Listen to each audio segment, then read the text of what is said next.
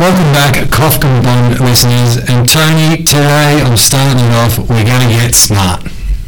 Sorry, I paused because it's not often somebody ever says Tony and smart in the same sentence, especially if they're related to me. So I don't know how you and I will go with the conversation, but let's start with it. But no, what we're talking about today is smart goals. And we actually have touched on it in a previous podcast around our clients making goals, but we're going to drill down to it and how it works within your finances, because I think it relates to a lot of examples which we'll go through while we're discussing it, but it's something that you sort of work through with your clients over a whole plan. We don't work through the steps per se when talking about the goals, but it really does encompass the whole financial plan, doesn't it?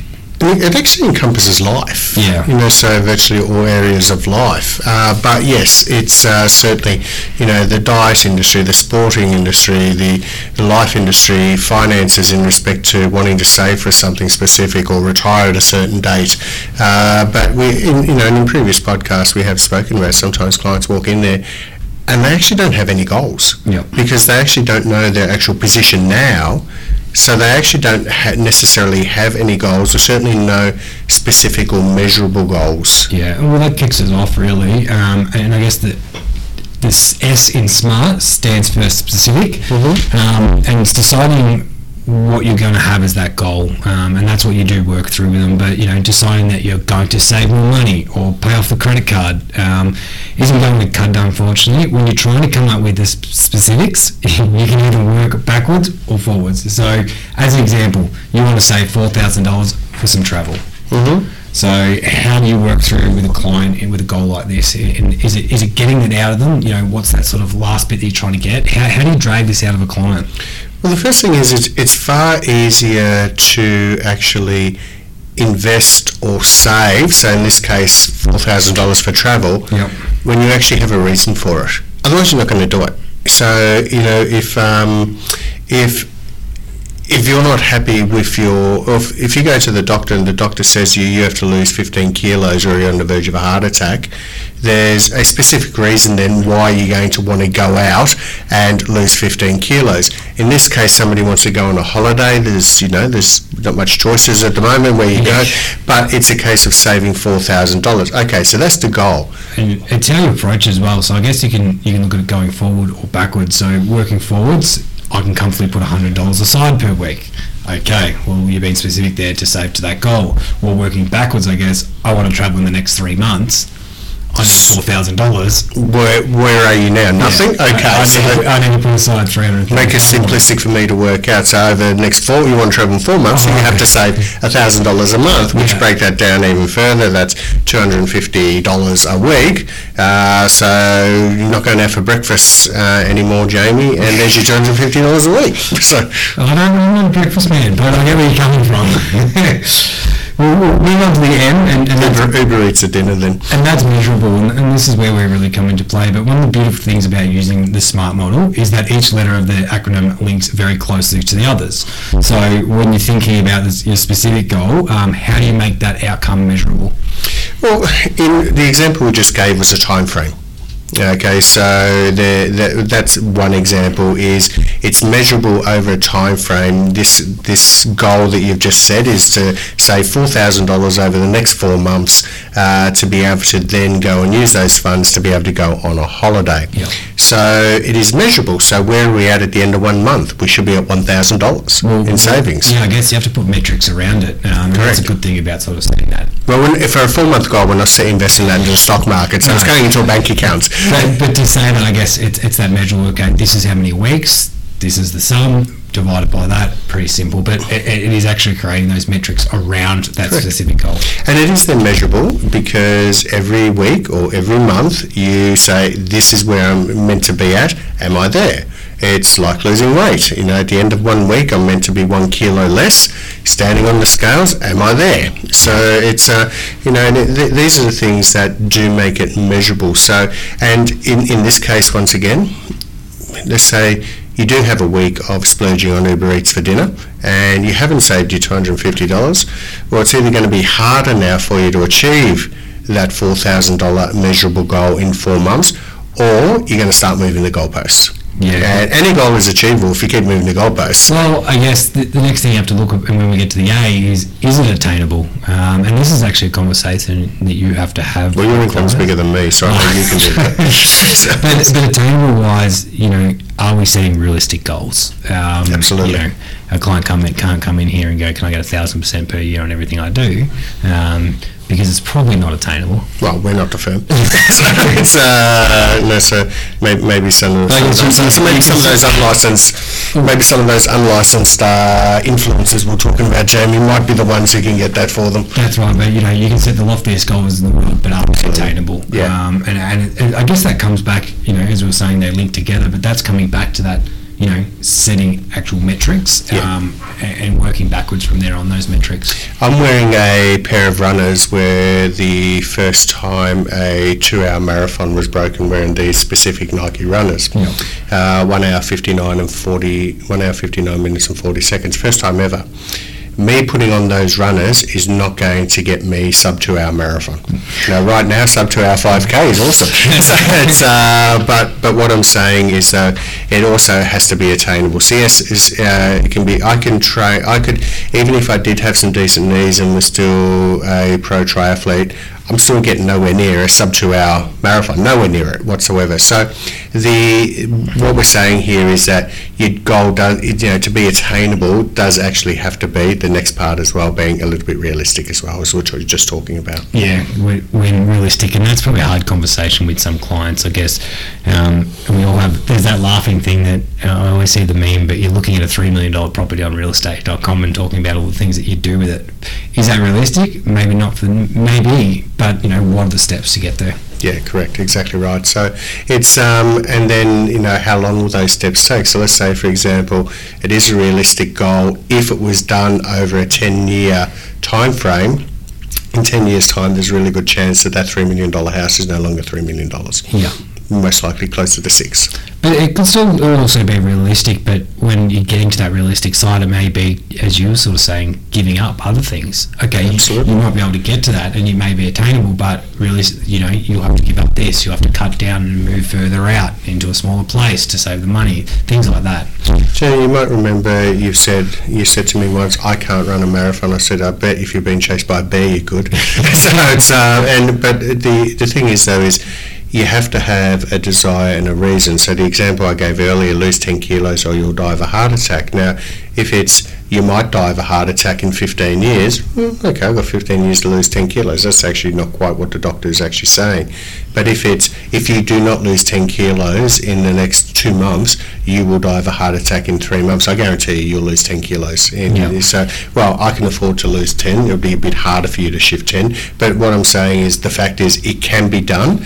It just depends on how desperate are you to actually achieve that.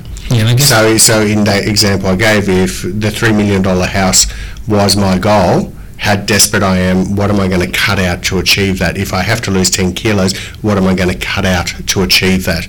And usually in doing anything towards a goal, there is a sacrifice involved in some way. Yep. And I think it's also asking yourself, if you're changing and relocating sort of certain things of your life, who else does that affect when reaching those goals? Because I think with athletes and all that all the time, you always hear them how selfish they become, and they talk about it because it's attaining the goal that they're after. Yeah, one of the greatest things about becoming an Ironman triathlete is you either enjoy being single or you want a divorce, because both are going to happen. So it's because you've got no time, and even when I obviously wasn't pro, but when I came back and started racing again, I'd remember Josh. He would say to me, Dad, do you want to go out and kick the football? And I'd say I can't. And it was actually not that I couldn't, but I'd just done an 8-hour bike ride or whatever the case is, and I just didn't want to potentially twang my hamstrings, so you become extremely selfish. Yeah. And as a result, I learned to do rugby throws really well, so I could do them in the park. But what I'm saying is that there is usually a sacrifice, and you have to then, going back to that goal, how badly do you want it, and are you willing to make those sacrifices to achieve it? And if that sacrifice to achieve it is going to bring you huge unhappiness in your life, is that goal, then going back to the realistic side, is that goal realistic? Yes. Is it worth it? you then have to, because as you know, we're very big believers in balance and harmony in life as well. Yeah. The last one, time bound, and we've sort of touched on this as well when we're talking the metrics, but, finally set a time limit. Is it going all in and moving all resources towards this, or is it something we're looking to achieve down the track? When you look at the time bound, there's nothing like a sporting event to be time bound, and what I mean by that is if you're running a marathon, Jamie, and that marathon is on the 9th of October 2021, you can't turn up to the organisers a week or a couple of days prior and say, listen, I'm not ready just yet, can you push it out a month for me, if that's okay. So having a time bound, having a retirement date set actually is, so a retirement date might be on my 60th birthday, I want to be able to retire with an income of $100,000 to last for 30 years. CPI to last for 30 years. So based on that scenario, it doesn't mean on my 60th birthday I have to retire. It just means that if I've hit my goal, I'm now in a financial position where I can choose to if I wish. Yeah. And I guess that's where a goal can be set indefinitely. I'm going to save 30% of my paycheck. That may be something you do forever. But, time runs out and we need to enjoy ourselves sometimes. Oh, yeah, you do that very well. So it's time's going to run out for you one day, a long time into the future. Mm-hmm. But it is, and that's what I talk about, the sacrifices. So there's you've seen people where you look at them and you think, God, they haven't got a cracker to their name, and look at the property they live in, look at the car they have, and they've got $3 million saved in their bank account because they just save everything and they don't have any life whatsoever. But maybe for them, having zero life whatsoever is actually what gives them their own happiness. So, but it's each individual to their own. So, but it is having that time bound, is setting that actual date, and then how long is it going to, what do you have to do to actually achieve that? So, if you think of that marathon, 9th of October is that date. Or if you think of retirement, for me, my 60th birthday, I won't be retiring my 60th, but that's in just under 8 years' time. Yep. So these are the things. It's actually having that specific date and starting to work backwards from there. So this is, I when it comes to SMART goals for me personally, and I actually like to work backwards. What is my goal? And then working, and that comes from my sporting background as well, and then working it backwards of what I actually have to do to achieve that. So I go for, here's the date that I want it to be done, then you go back to, okay, is this goal realistic? Secondly, then, is it attainable? So yes it is, yes it is, yes it is, on this specific thing. Is it measurable? So as an example, we all know that I'm bone on bone in the knees, and although I can jog on a treadmill, I can't run anymore. Could I still do that marathon on the 9th of October 2021? Absolutely I could. Now, in saying that though, I won't be doing it in my best time of 2 hours 24.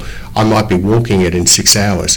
The point is, I can do it. Never I'm being chased by the bear walking it fast. Yes. But the fact is, though, is I can actually do it. So that could still be a time-bound goal.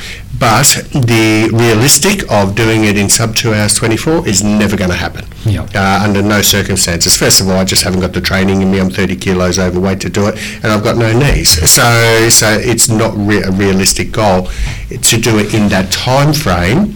But it is realistic. So if someone's earning $30,000 a year and they're 55 years old and they've got a super balance of $100,000 and they want to retire in 5 years' time for $1 million, no inheritances, and their 1 in 135 million chance of winning Powerball is pretty slim, the fact is that's probably an unrealistic goal. Yeah, and look, the framework can be applied to pretty much anything in your life, not just finances. As you were talking, sporting, you can use it anywhere.